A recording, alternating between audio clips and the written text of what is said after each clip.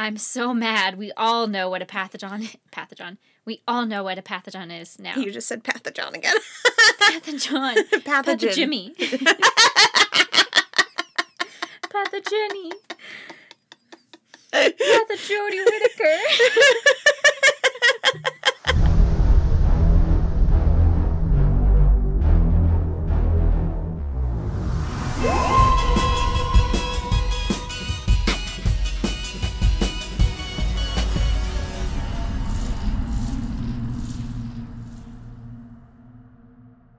What's good, fam? This is The Queer Archive, a queer and feminist Doctor Who podcast. I'm Caitlin. And I'm Brenna. And this week, we're here to talk about the 6th episode of Series 12, Praxeus. Let's pull it open to talk about camping rookie mistakes and why people insist on going into obviously haunted locations. All right, pulled it open. Initial reactions. Whew, boy, pandemic story hitting a little different 10 months after we saw it the first time.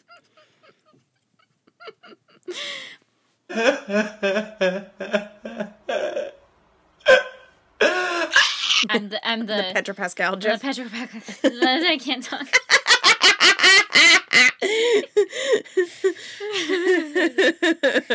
All of the quarantine comments. Yikes. Multiple, plural. Yeah. This time around, when Ryan and Graham talk about not knowing what a pathogen is and being embarrassed, my thought was definitely, I'm so mad. Now we all know what a pathogen is. Well, isn't that wizard? Yeah, I really, truly cannot wait to eject all of this epidemiology knowledge from my brain when the time comes. It's going to be really great to free that up for important shit like Star Wars. There's so much Star Wars you could know. But right now, all that important virus information is in there, and it's just, I hate that I know how an mRNA vaccine works. I would like to go back to being blissfully unaware. Also, this didn't stick out to me last time. I think I actually haven't watched Praxeus since it aired. That's it. We both had really fresh strong reactions to everything. Yeah. The two of them, Jamila and Gabriella, they are camping, they are vloggers, they are travel vloggers, so this is what they do. They left their campfire lit overnight with all of that trash nearby. What are you doing? Literally on Trash Mountain. What? Light it up. Not even in a pit or anything? Not a ring around it? Just fire! I would love to die in a conflagration. Oh my gosh. No, there's eating crows, but they don't die from that. They die because they don't know how to light a fire, not on trash. Basic fire safety. I've never been backpacking out in the back roads. We don't do that. We camp in campsites, and even I know you're not supposed to do that. I'm not saying everyone should know this. I'm just saying people who have been backpacking for how long? What, you have a YouTube channel that's successful enough that you think people should know who you are? You should know better than this. I'm just concerned. Yeah. Anyways, Joana Borja, I'm guessing because Spanish. Well, it's Portuguese, so. True, and her name is Jamila, not, the J is a hard J.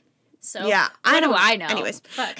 She is still a goddamn delight. I wouldn't be sad. I remember when we did our echelon circuit, we were like, I would not be surprised if any of these three showed back up. Agreed. It really wouldn't surprise me. And I honestly would be very delighted to see her join Team TARDIS. I would be happy if it was her. Yeah. Because, God, everyone is just so hot in this episode. It's a very attractive episode, yeah. Joana Borja, get off our necks. Also, you did a great job. But also, my girl, Gabriella, needs to chill about the vlog fame. Why is she so disappointed when people don't know immediately who she is? What's the matter with you people? I find it hilarious, but that's not really Joanna's fault. That's a little bit of silly writing. But speaking of which, I still need Gabriella to be just a little more distraught that her girlfriend just died violently in front of her face. And even if that wasn't her girlfriend, if that was her best friend, hell, if that was the person she met on the bus this morning. Yeah. I just feel like there would be a little bit more. A bit more. A bit more, I don't know. A bit more. Affliction? Trauma? Feelings of any kind? Yeah. Yeah.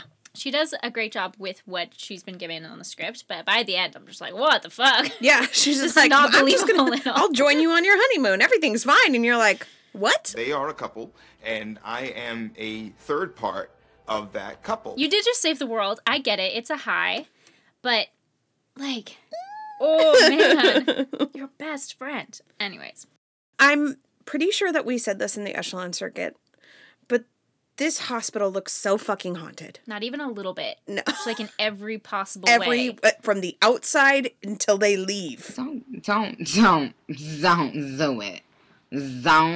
Don't do it. It's abandoned, first of all. Yes. And yet, they continue. So, like, an abandoned hospital, flickering lights. Let me tell you what I'm not going to do. Go further in. Yeah, explore more. Let's Bye. find the quarantine room and go inside. I'll wait outside. Good luck. I don't know. I mean, she was there. So, for plot reasons or whatever, I'm glad they went there. But there's no, like, logical reason why she would be there. No one is there. It looks like that thing has been deserted for, like, 20 years. That's why we would live at the end of the horror film, and everyone else would not. Would be. I don't know. Yeah, I think we'd live. I wouldn't be going into the haunted house. I also wouldn't be checking out the killer sounds in the basement. I'd be like, cutting bye. shit. No, we wouldn't be dissecting anything without gloves. I feel like we wouldn't make stupid decisions, but I feel like the end of the world would also just kill a lot of people, whether or not they were making stupid decisions. So maybe we would die, but just not first. Later on. Yeah, we'd be like the Where's third wave. Where's your trademark optimism? It's gone. Quarantine has smashed it. Kills that a while ago. Except for that's not true at all. That's true. It shall rise again. Our optimism shall rise again. It shall return in time. Shall return in quarantine. No. Yes. Yes. No. Moving on with our next note. It's you. No idea. Was it worth it? Literally always. I love the doctor playing doctor with the stethoscope and everything. It just brings me joy inside. You know what else I love? More of 13 and Yaz teasing banter. Well, you don't do things by halves. Yes, found you. Thanks for coming to get us. Eventually. Look at you going off on your own and not getting killed. Plus, Aces. totally found an Can't wait for Series 13. I will never stop mentioning it. All right. Since we don't have Series 13 yet, perhaps it's time to revisit some of our previous thoughts and unlock the chronologue. Let's do it.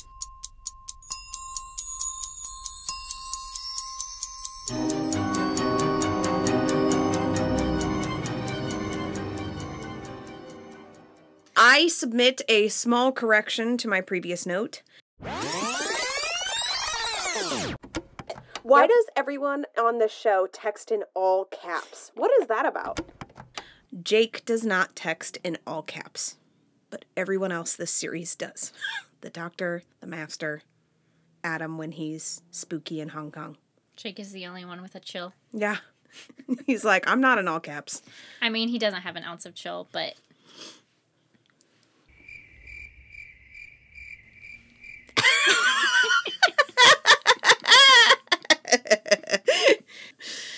You know, we talked in the previous episode about how gross everything looks here.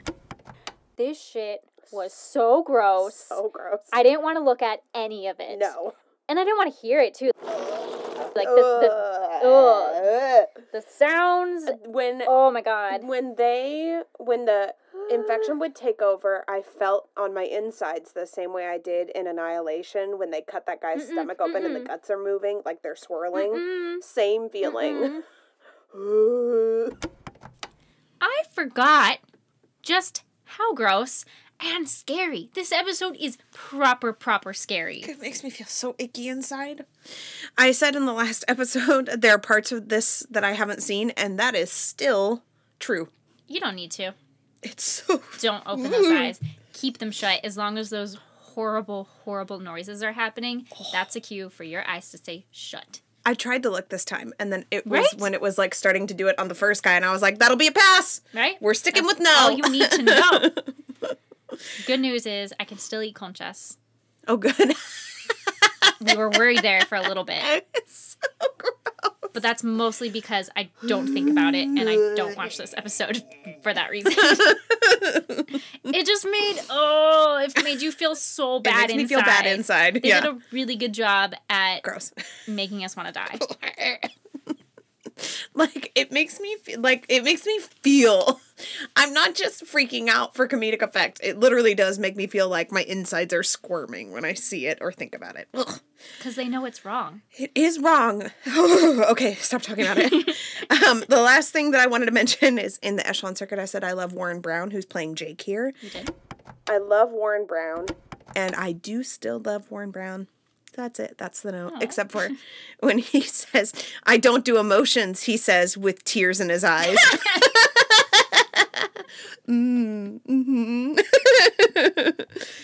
Yes, just like Jake, we here at the Queer Archive are emotions free. And you know what else we're free of? What? Any further thoughts for the Pull to Open segment? Not your best, but gets us through. Okay. Wow, you can bring that rude attitude to the High Council to talk about this script being chock-a-block full of stuff.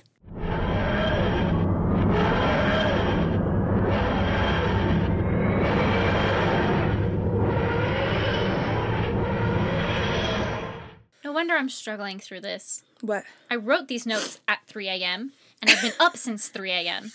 Different 3 a.m. mornings. Yeah, that's true. Why did you take my insomnia? What are you doing? I don't want it. Why did you give it to me? I didn't. Yes, you did. I would never take that. You shouldn't. It's awful. Can we give it to someone else? Yes. All right, we're up in the High Council of Gallifrey. Let's talk about those folks in the power positions in the world of Who production. Written by Pete McTeague and Chris Chibnall. Indeed. I think the pacing is good, but there is still too much stuff. Like, Agreed. we talked about this in our Echelon Circuit. It's like so many. It's a very tense watch because there's so many things happening and they're all bad. But I think that the pacing is otherwise good. The only other thing I really have to say about writing is I hate the voiceover at the beginning and end. I think it's clunky. I know. It would have been Fine without? Way stronger without it. Yeah, it doesn't need it. Yeah. And then this episode was directed by Jamie Magnus Stone, who also did Spyfall Part 1, and he does Ascension of the Cybermen and Timeless Children. I think this episode actually looks really good. Jamie always does a great job. Mm-hmm. And the Millennium FX team did a good job, too. Super, unfortunately. They're on my list. They can also have insomnia. Well, congrats to the VFX team for their new insomnia and for making this infection look super gross. And I hope I never have to think about it again. Good. I know what can keep you distracted. Oh, sweet. We can head to the Black Archive to talk about queerness and normativity in this episode. Brilliant.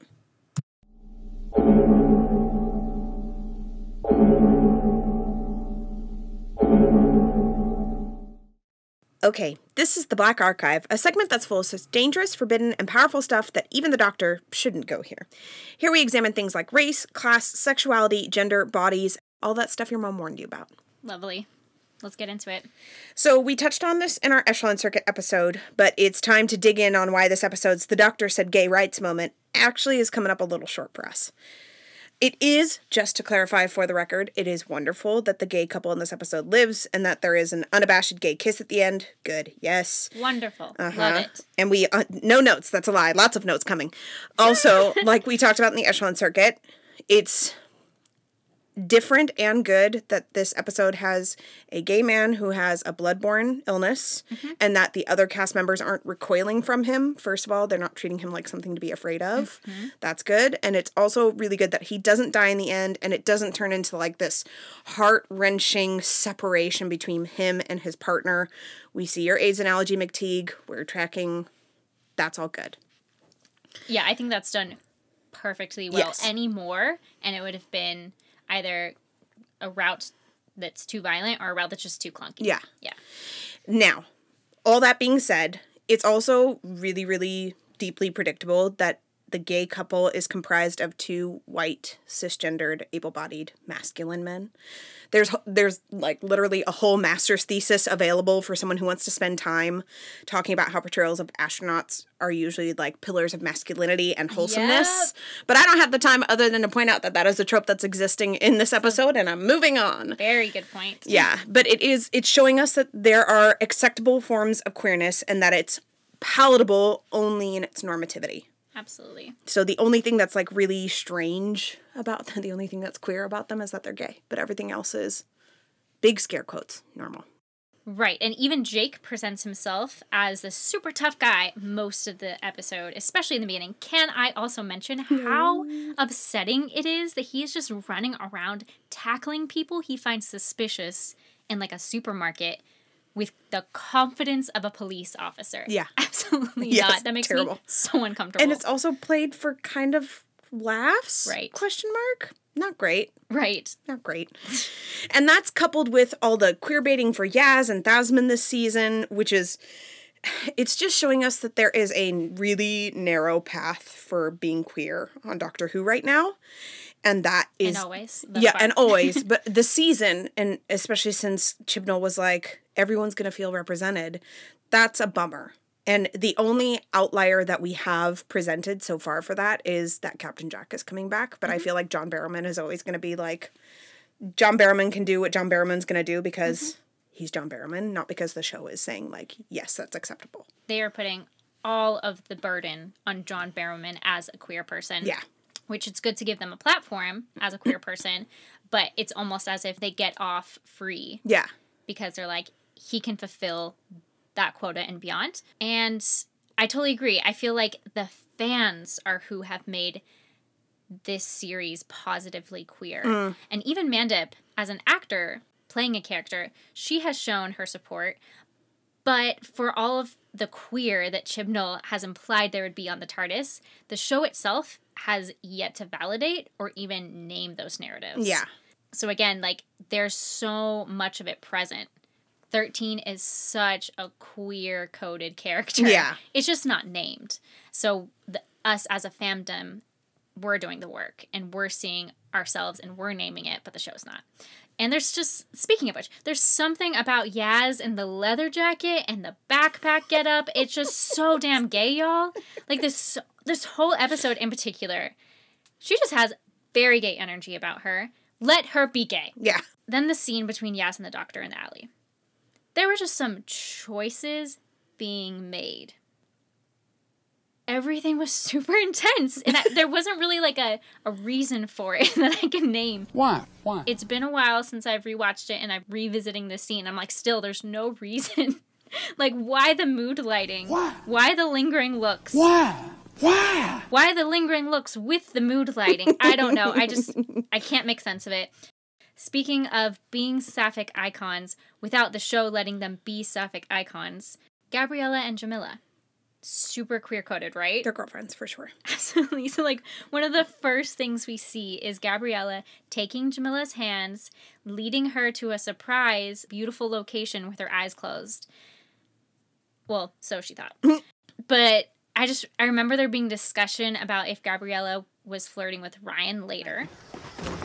Stand still. When she was noticing his muscles, patting him down and stuff. And I immediately said, yeah, I might just be a little too gay for this shit, but I definitely totally didn't read it that way. I definitely read Gabriella asking him if he works out, like, You work out? yo, bro, like, you work out? Yeah. So, and I asked you this time around, and you're like, yeah, Gabriella in particular reads as really gay. She reads as gay to me, for sure. Yeah.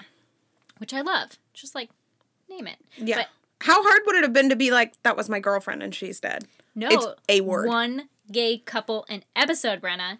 You already murdered the girlfriend. What does it cost you? Literally nothing. It's going to get buried in the avalanche of story in this episode. They want this episode to be an anthem of not burying your gays, so they can't acknowledge that they did bury That a they gay. buried a gay. Yeah, that's the problem. But okay, moving on. I'm sorry, there's a lot to unpack, as the academics say, in this Black Archive. I want to talk a little bit more about the whole correction to the bury your gays trope in the context of the broader Doctor Who universe. And let me tell you how infinitely better this is than the unnovel, unbury your gay thing that Moffat did to Bill 2 series ago. Ugh. The whole point is to imagine a queer character's arc that doesn't have to include our death to progress or resolve the storyline. Yeah. Which that did not. So here's the thing. This story did. It did it. It inspired change and motivation in a character without having to kill off a gay person. Yeah. And as I see that happen and I acknowledge it, I can't help but think that that could have been possible for Grace, too. Graham could have had a character arc without having to fridge a black woman, and continuing to rely on these damaging tropes is just lazy and it's violent. Yeah. And although ultimately the bar should not be so low as while prioritizing your white men, don't fridge your black women, but instead maybe consider prioritizing black women. Just a thought. Yeah. Anyways, this episode shows that you can still give us drama and a scare and rich storytelling without it having to include our deaths. Like, I definitely thought that dude was going to die. Yeah. I did not expect that to go the way it did. Yeah. I And think we I talked was about that in definitely the prepared. echelon circuit, that we were like, Okay. oh, okay, well, he's going to die, so there's that. Not only were we just, like, prepared for it because of, like, historical narratives, but we are just prepared for it within the, like, logic of this episode. It Yeah. just seems like that's just, you know, what was going to happen. And it did a great job at putting us on the edge of our seats and giving us just a reward after that. And on that note, Suki could have lived as well. Yeah. Or not died so violently and so helplessly. It's like, so I get some weird, people have to too. die. Yeah, because she's like, our cell replication is slower, so it doesn't, like, happen to us as fast when she's talking to the doctor, and then literally, like, 2 minutes later, it's like, it's like dominoes falling on her skin. It's just, Ooh, yeah. it changes very fast. Whereas you would think maybe the same logic would apply to, like, growing the virus or letting the virus accept. Yeah, is it supposed to be that because she used the atom vaccine? Well, here's the thing, is that Suki seems like an extremely intelligent person. The whole episode is telling us that. And yet she doesn't consider that maybe problem, that this was built huge for a human. Fundamental error. And she knows that the virus itself does not work the same on her as it does humans. So why wouldn't she realize? So that seems like a really unrealistic and unbelievable oversight. I guess you can wave your hands and say she's just in a panic and she's really, really desperate, which I totally believe too. But anyways, yeah, I loved her, and I'm mad that they gave us cute Suki being all hot and smart and capable just to find out that, oh, she has been up to a little murder this whole time. Just a small genocide. I find that extremely not cool when there are so few Southeast Asian characters featured on the show. I mean, there's so few Asian characters, period. And do you realize how huge of a category that is? It's only over, like, 59% of the world population, but whatever. Anyways, Molly Harris is a snack. I love her, and I'm glad she was on Doctor Who. I just wish they didn't do her character so dirty. Yeah, agreed. Oh, I guess circling back around to Jake and Adam's relationship, a little out of place, but I do have to say, I know the fam's reaction, or really lack thereof, to Jake and Adam's relationship should just be expected at this point. Yeah. But we find ourselves honestly praising the show for it, because in the hands of so many other Doctor Who writers, it would have been made into a thing. Oh, yeah. And that just assumes a straight audience watching a gay couple on screen. Yeah. And that should not be your assumption. Yeah. And again, I'll end on pointing out that the story where two gay men get to stay together and see themselves survive a virus because there was a cure is nothing short of important, and seeing their kiss prominently displayed is important, and it was respectful and meaningful. Yeah, it's a good kiss. It's not a wimpy kiss. Yeah. It's not like a cutaway kiss. They kiss for a while, and then dialogue continues around them, and you can still see them kissing. That's good. We are not shortchanging that at all. Yeah. And it's almost as if when you hire, because this is written by a gay man, when you hire writers with the marginalized identities that are seen on screen, they're more likely to write better stories about those identities. Oh my gosh, what? We got the story because they hired a gay man to write it. Imagine if we got to see stories from queer writers of color. Damn! Don't get wild. I will get wild. I will go on about it. I hope we talk about it loads. Okay, so what about Bechdel and Duvernay? Did this actually do a mad decent job at passing Bechdel test? I was like, yes to both, ? Although a lot of POC die, so it's like status revoked, ? Passes Bechdel test, I'm going to say, with flying colors. Duvernay, not so close, buddy. So many lovely people of color in this episode. But then you kill their girlfriend, Gabriella. You sacrifice them without another mention. Man, they just do not mention Aramu at all. They don't even say anything about his death. They're just like running past his body on the beach. I mean, I get it. Like, that's a tense moment, but not even later? Anyways. And then you make them racist tropes and kill them off as punishment. Bummer. Suki. Yeah. I'm just going to say no to Duvernay. Status revoked. See above. Yeah. What about Yaz? Can you lift her out of the episode? No, you can't. Ha! I love it. And we learned something! Yaz is clever. Laz is clever. You're doing so good.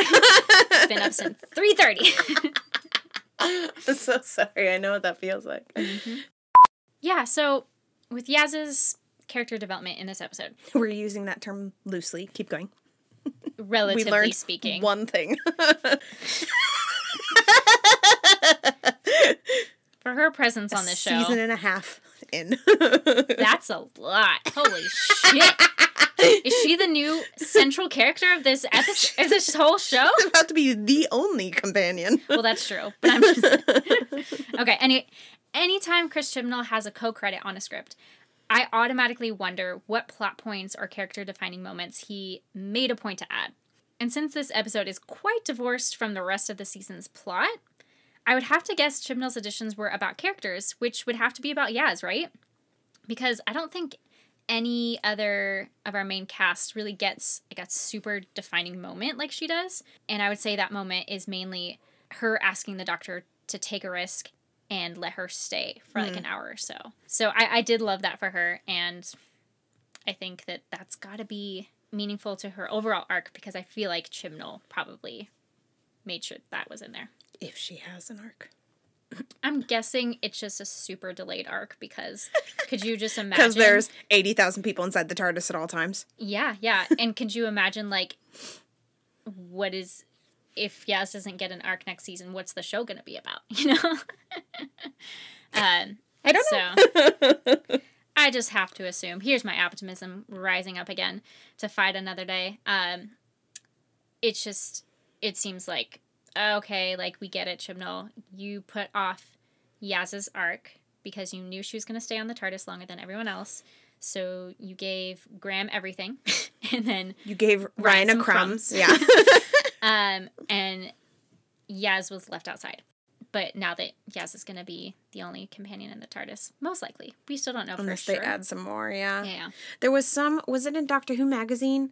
I think it might have been in one of his production notes that Chibnall was talking about writing the scripts, and he said, we're introducing you to a bunch of new people. And I remember I read that, and I was like, sir? We really don't need to hear that. Don't add. You may don't. bring back Gabriella, but Focus. we don't need her. And we don't need any. Yep. Anyways. Could you imagine, like, other people in the episodes? Just bring back reoccurring people. Just do a Rigsy. Yeah. Do a Rigsy. That's fine. Yep. Anyways. Actually, literally bring back Rigsy. I would love it if Rigsy came back. I love Rigsy so much. Rigsy, River, Gabriella. End of list. Okay, cool. End of season, because it's going to be like 3 episodes long. Okay, I think that's probably enough of us being queer killjoys for today. No! Yeah, I'm ready to take a break from all this close reading. Okay, I know exactly what you mean. Let's head to the heart of the TARDIS to talk about emotional labor and characters who need to get thee to fucking therapy. Mm-hmm. And we can hear a word from our sponsor on the way. That sounds like more close reading, but okay. This podcast is brought to you by Cephalon brand Comdots. Used aboard all Rhesus emergency ships and on teams throughout the galaxy, Cephalon brand Comdots can connect you to your team across vast distances. Our Comdots are highly adaptable and can be made to fit your team's needs. Want tracking capabilities to keep your team in touch as you investigate odd occurrences across multiple continents? Comdots can do that for you. Need an option for an emergency assistance beacon in case of bizarre bird attacks? Comdots can deliver you from danger on a wing with no prayers needed. When you need to stay connected from the edge of the atmosphere to the bottom of the ocean, trust Cephalon Comdots to stay in touch.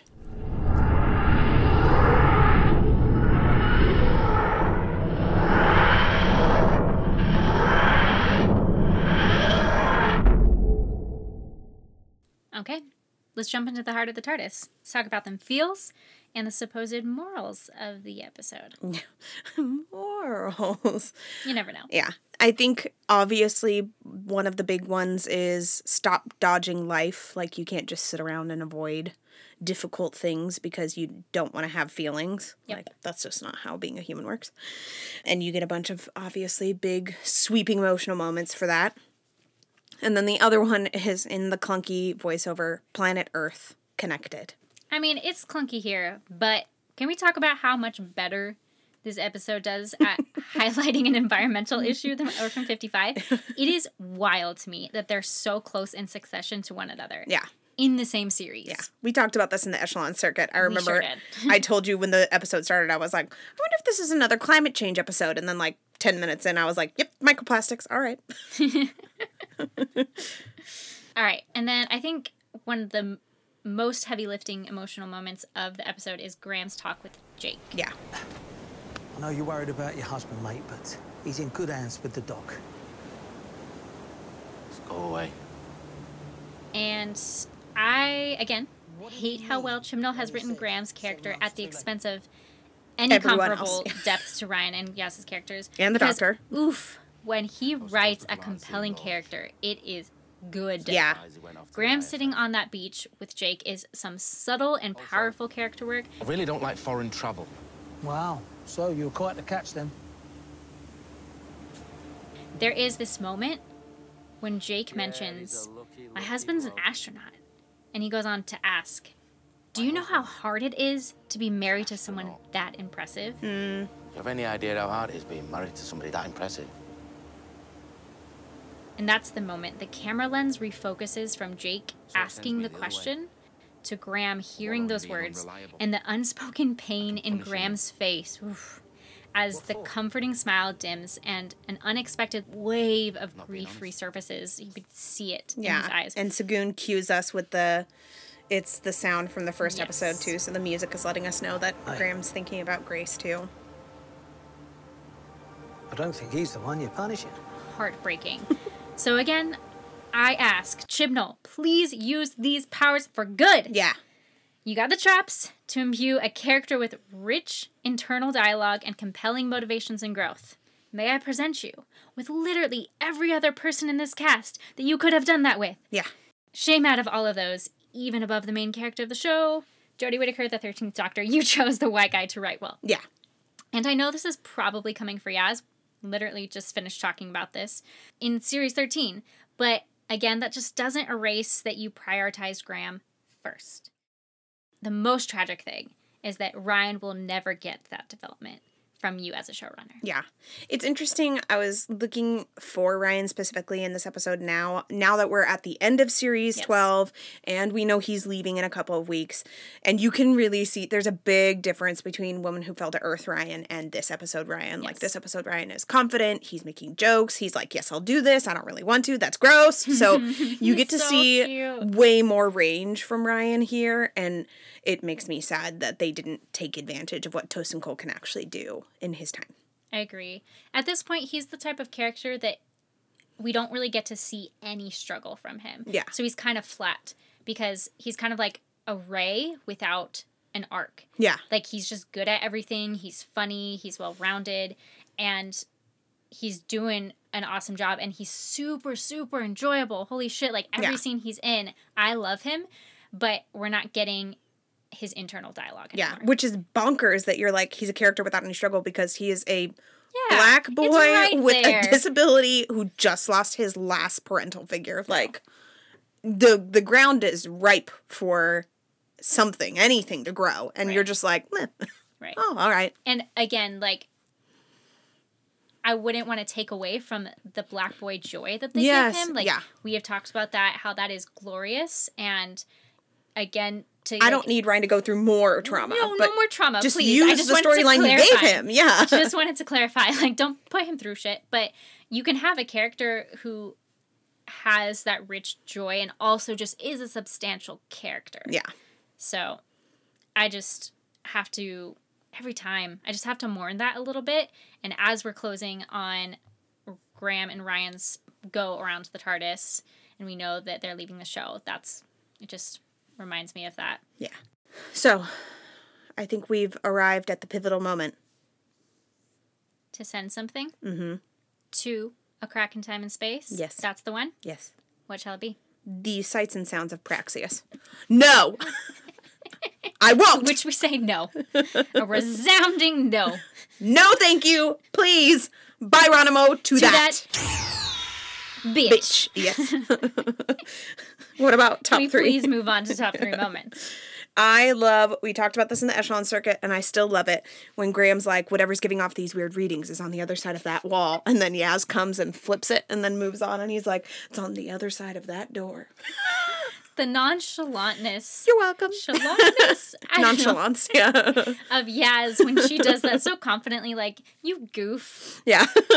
You're welcome. Moving on. Absolutely love. Yaz is great in this whole episode. You're welcome. And I love most things she does, but especially love her being visibly pleased with herself when the doctor directs any praise her way. Yes! I also love Jodie's delivery of... Focus too much on that cat. Just really fucking funny to me. It is probably one of my favorite weirdo 13 bits that feels so doctor and so her. Yeah. Truly. Because it's a double whammy. You get like a callback in an episode itself. And Yes. the way, like you said, the way that she delivers it is perfect. Focus too much on that cat. What a freaking dork. Okay, Ryan, speaking of which, when he's asked to dissect the bird, and Jodie says, it doesn't have to be elegant. Good, because it won't be. His face as he's grabbing the Yes, gloves. his face, too. As he's showing her the bird is just like... His face is us this whole episode. It is us. I love the scene when they're all trying to get Suki's ship up and running and everyone's saying, I did this. And Graham says, something turned clockwise. And she goes, I said anti-clockwise. And he goes, just testing. Yep.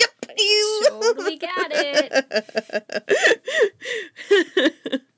Also, okay, when 13 is doing her doctor thing, and Graham is always low-key trying to keep up, but in this episode draws the line at her throwing out random nonsense words in his perspective. Microfiltration.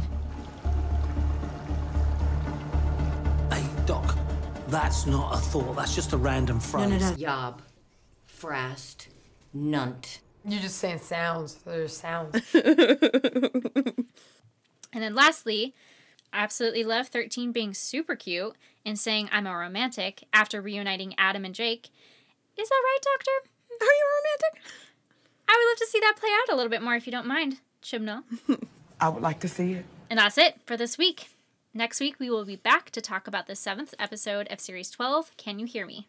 You can follow us on Twitter and Instagram at Queer Archive Pod. We want to hear from you, your thoughts and your feels on this episode. And please, when you get a chance, rate and review us on your podcatcher of choice because it really does help other queerdos find us. Until next time, Be gay. do crimes. Yeah.